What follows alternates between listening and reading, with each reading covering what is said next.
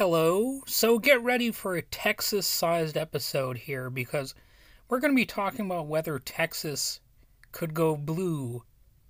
And no, I don't mean that they could freeze to death like they almost did recently, and Ted Cruz took a little vacay until he was sort of halted in his efforts. No, we're not talking about that kind of blue or Smurfs or anything like that. We're talking about, Democrats starting to dominate the state. Could that happen?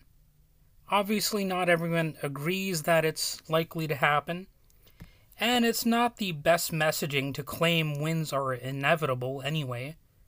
If the Democrats are trying to say that. I think that if the Dems want to win in Texas, they have to find a balance between treating victory as inevitable and the idea that there is no chance of it happening. They might make the mistake of saying it's a solidly red state, so obviously it doesn't even pay to try.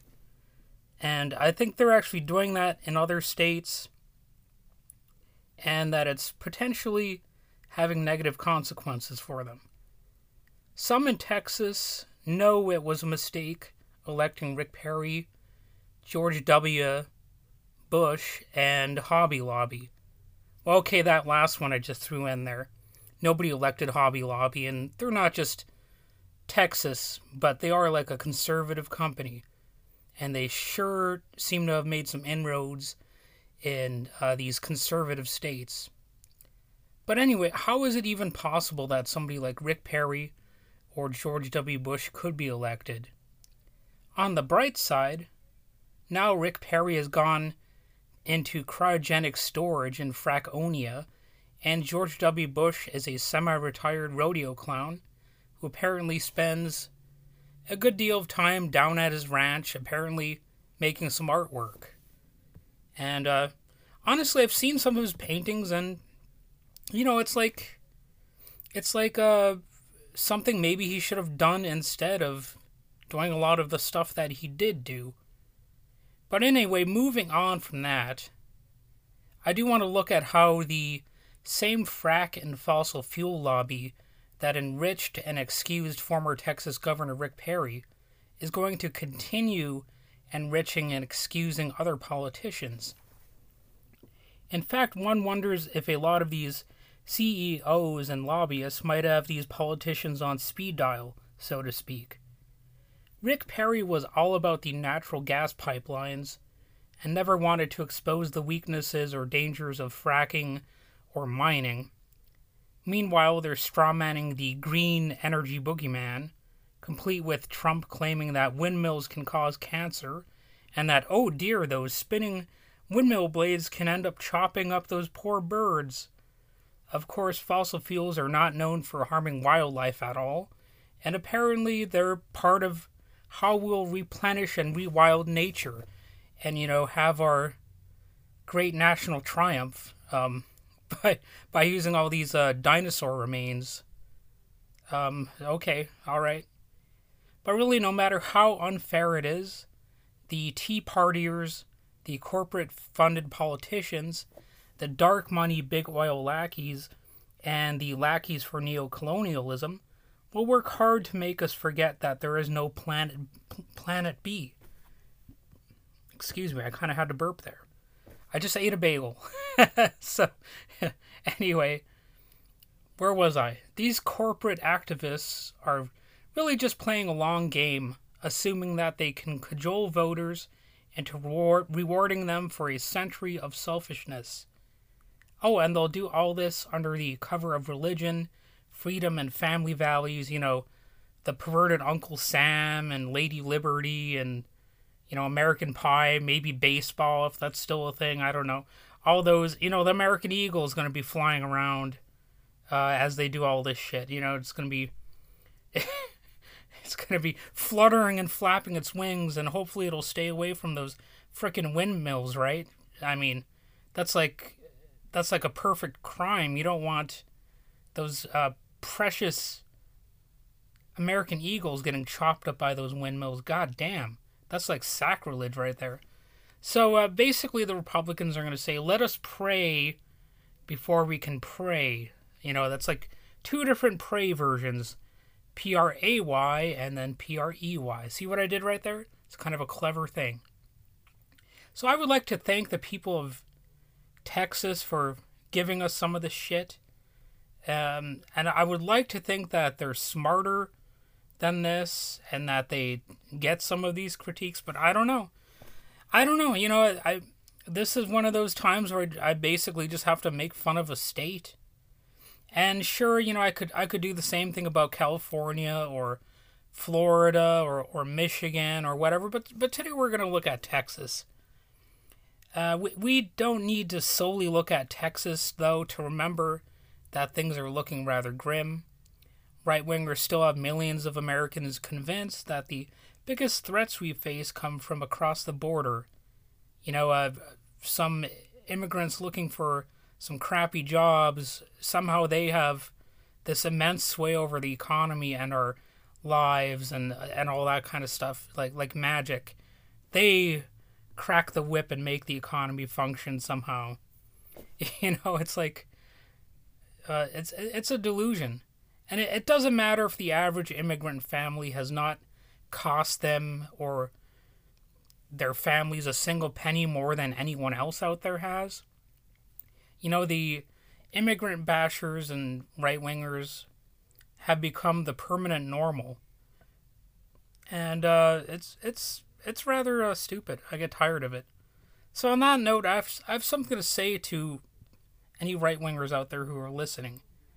Now, maybe if your state is such a poor state that it can't handle an occasional immigrant, maybe it's too small or too weak to support a viable government or a viable economy. Do you not understand how, if you're blaming the immigrants, you're actually confessing that your own society is too weak to actually, function under even minimal stress? Like you're actually saying that your whole economic worldview is weak. But really, the immigrant bashing stuff is another long-running effort by the ultra-rich to divide and conquer, pitting some of the poorest and most vulnerable among us against people who have even less power.